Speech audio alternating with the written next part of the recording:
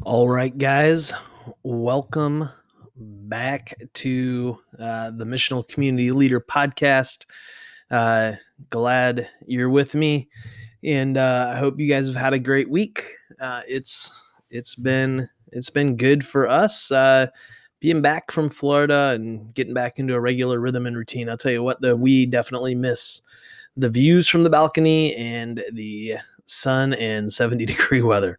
That is for sure.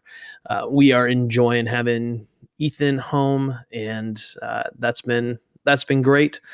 So let's see. Announcement wise, things that you need to be aware of. Down on Tap Tuesday night. We got a couple more weeks left of that. It's on the Discord, Simple Theologian Discord server. I'm hosting a book club on that server as well. Um, our missional community numbers are down. Um, and for me, that feels discouraging because people were like, hey, yeah, we're definitely gonna, we know that moving to Zoom is important and it's what we need to do. And so I was kind of expecting to see more people connect, but they're not, and I'm not sure what to do with that. So if you have ideas, let me know. I would love to know what you think as far as how we can improve on some of that stuff. If you've got ideas on how to improve the Zoom experience, let me know that as well. I think regardless of numbers this week, we're going to split into some smaller discussion rooms, hopefully to get a little bit more engagement and, go from there. So, yeah, let's dive into it, shall we? We are in James chapter 5. We are coming to the end of this study in the book of James. And we are in verses 1 through 6. They say, "Now listen, you rich people, weep and wail because of the misery that is coming on you. Your wealth has rotted, and moths have eaten your clothes. Your gold and silver are corroded. Their corrosion will testify against you and eat your flesh like fire. You have hoarded wealth in the last days. Look, the wages you failed to pay the workers who mowed your fields are crying out against you. The cries of the harvesters have reached the ears of the Lord Almighty. You have lived on earth in luxury and self-indulgence. You have fattened yourselves in the day of slaughter. You have condemned and murdered the innocent one who was not opposing you." And that, my friends, is super cheery stuff. So, fallen condition focus. We believe that wealth will save us. But at the end of the day, Christ alone is worthy of our trust. That would be the Christ's redemptive purpose. And the message, big idea, would be use or be used. So, in the notes, just want to remind you the 5 big questions are there, but also some additional discussion questions out of Nav Press's life study. So on James, it's really good, and so that's what we're using for some of those additional questions. All right, so the identity of the rich people here are most likely non-Christian. The previous paragraph, they were probably Christian, as James expected them to view the world from a biblical perspective. There's no such expectation here. These people appear to be folks who are intentionally oppressing the poor. So we can, however, learn from the principles of the passage about a Christ-centered way of using wealth and thinking about money, which basically you just take what we see here, the judgments here, and we just kind of turn them around and flip them to the opposite side of things, right? So James is following in a long line of prophetic voices and calling out the wealthy and their treatment of the poor and the working class. His rebuke is strong, and he's warning them that there is judgment coming, and therefore they need to weep and wail in preparation for it. And that phrase, weep and wail, is super common among the prophets. So, I mean, basically what James is saying here in this first verse is, it's coming. It's about to get ugly. You need to repent. and you need it needs to kind of be a whole self kind of thing. Verses 2-3. This section is reminiscent of Jesus' teaching in Matthew 6:19-21. While a non-Christian may not catch the reference, his Jewish Christian audience most likely would have, as this was part of Jesus' Sermon on the Mount and was probably widely circulated among the church's oral tradition, right? You know, you see, this is the whole where your heart is, your treasure will be also kind of thing. And I mean, it sounds almost word for word. I mean, it is about as direct an allusion as you can get without a direct quotation. And so they would have got this.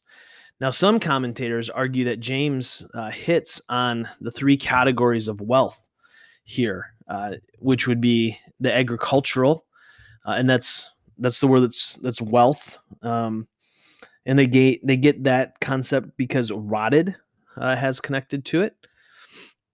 Then you have clothing, and then you have gold and silver. Now, the word wealth here is general and can be applied to just about anything. And so I'm not sure there's enough evidence one way or the other, but it is intriguing, particularly with that word rotten as an adjective connected to it, right? That their wealth has rotted, and so it would make sense. But I don't think you can get dogmatic about it, right? And but it's intriguing. Now, the key to understanding the critique is found at the end of verse 3. You have hoarded wealth in these last days. The issue that James has is not that these people were wealthy, right? The issue is not that they were rich. The issue is not that they were successful. The issue is not that they were out there gaining wealth. The issue is that they were hoarding it. They were like dragons hoarding their spoils.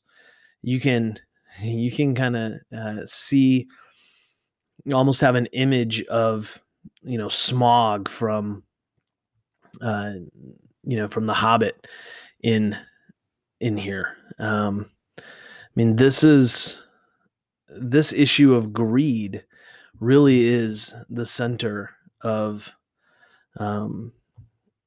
James's critique. So the issue is that their wealth, the issues that their wealth that they're experiencing from their wealth is due to it being stored up and not used. Food doesn't rot if it's eaten, right? I mean, if you fill your pantries and you eat your food, it doesn't rot. If you fill your pantries and go on vacation and it just sits there, what happens when you get home? It's rotted. It's gone bad. Amy and I, when we left this past week for Florida, last minute there was some bread in our pantry. Well, when we got home after a week, that bread was molded. Why? Because it wasn't used. And so do you see how these issues begin to unfold, right? The clothes don't get eaten by moths if they're being used. Gold and silver are not going to rust if they're being moved along and turned over in the context of commerce. So it's when things are hoarded that they lead us to ruin. And so it's this reality of being used by the wealth as opposed to using the wealth. In verse 4, James is calling out the rich for their treatment of their employees. Once again, there's a call to justice. This issue of setting things right, of living in a righteous life, is a central theme, an ongoing theme in this letter from James. Now, this particular passage, this particular verse, echoes back into the Exodus story. This line may be for the Christian hearers more so than the rich non-religious folks that James is addressing in the paragraph, right? And this line is, the cries of the harvesters have reached the ears of the Lord Almighty. That is definitely an echo or an allusion from the Exodus story. Their cries have reached his ear. The injustice is in front of them, and God is aware of it. And so he's so they would have heard that, they would have experienced that. Now the rich, the question is, the rich treating the harvesters as slaves and not paying them at all, or are they not paying them in a timely manner? Now, most likely it's the latter, right? During this time, land was increasingly being owned by only a few. In other words, there was a wealth gap. Does that sound familiar at all? I mean, the issues that are in front of humanity and culture and communities and society, they really haven't changed much. I mean, it's kind of the same issues we're facing today, where there is a significant wealth gap.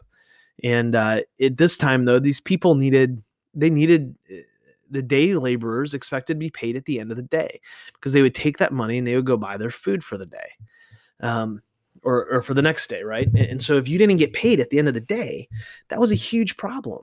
That was a significant issue that needed to be dealt with. And so if they weren't getting their pay at the end of the day, it really put them in dire straits. So then this last statement here that refers to the Lord as the Lord Almighty. This could also be translated as Lord of Hosts, which points us to the reality that God was ready to hold the rich to account. He was ready to come. God was coming in judgment. They were, it was judgment time. And if you remember back to the Exodus, things did not go well for the oppressive regime in Egypt as Moses brought the Israelites out, right?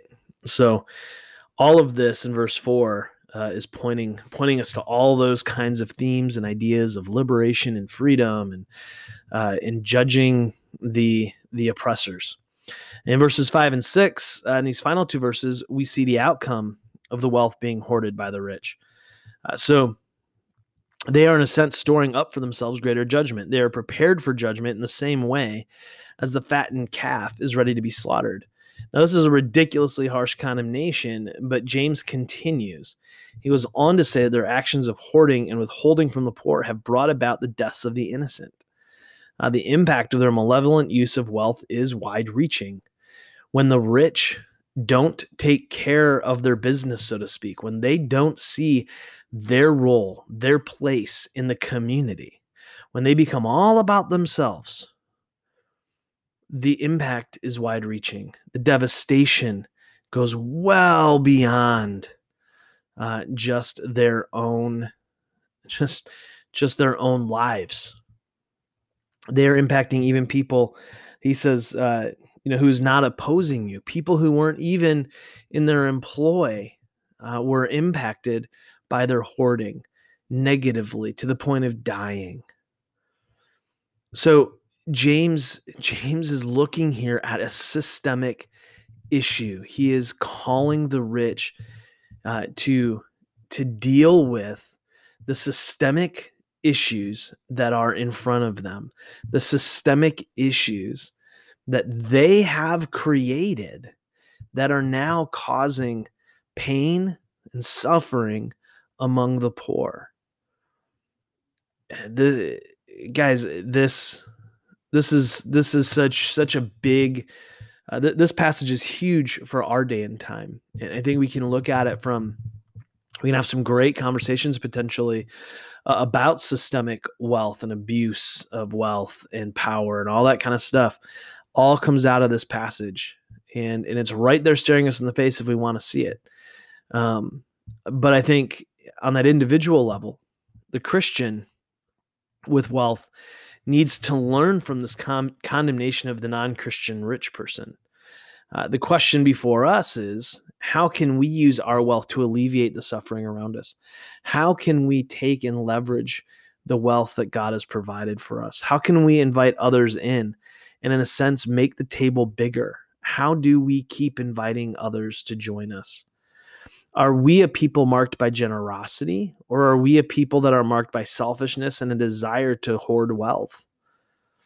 The fact of the matter is that we who are Americans are among the wealthiest people in the world. And so we are faced with the dire question of how we are going to use our wealth. Are we using money, or are we being used by it? Is it serving us and God, or are we serving it? And that really, I think, gets to the heart of this issue, of this question. Are we using money, or are we being used by it? Because if we're being used by it, what that means really is that we're trusting it. We're trusting it for our salvation. We're trusting it, and maybe not from a spiritual sense, but in a very real, on the grounds kind of sense of, trusting that money will somehow take care of us. Money is inanimate. Money isn't real, especially in our day and age. Money is a bunch of zeros and ones. Money has no power to save us. It has no power to care for us. The reality is that money is a tool to be used, and God has given many of us money to use. Some of us have, enough to get by. Some of us have more than enough to get by. Some of us are in a season of plenty, and some of us are in a season of need. Whenever we enter that season of plenty, then we need to use that tool to help those in a season of need, and trust that being a part of a community of people, that the church, that the people of God will continue to gather around and love one another and care for one another. I remember up in our Fowlerville missional community, there was a family who had some significant needs, some healthcare needs, and their insurance left them, with quite a bit of money hanging out there. Well, the missional community gathered around, rallied around, and took care of their financial need. So, the money, I've told a number of people this, money is always there. We can find money. The question is, what are we going to do with it when we get it? Are we going to use it, or are we going to be used by it? All right. I hope to see you guys Sunday night at Missional Community, and want to say thank you again, how much I appreciate you, how much I love you and care for you, and how loved and cared for I feel by you. Thanks for being in this with me. I appreciate it, and we will talk again soon. Until next time, love well, my friends.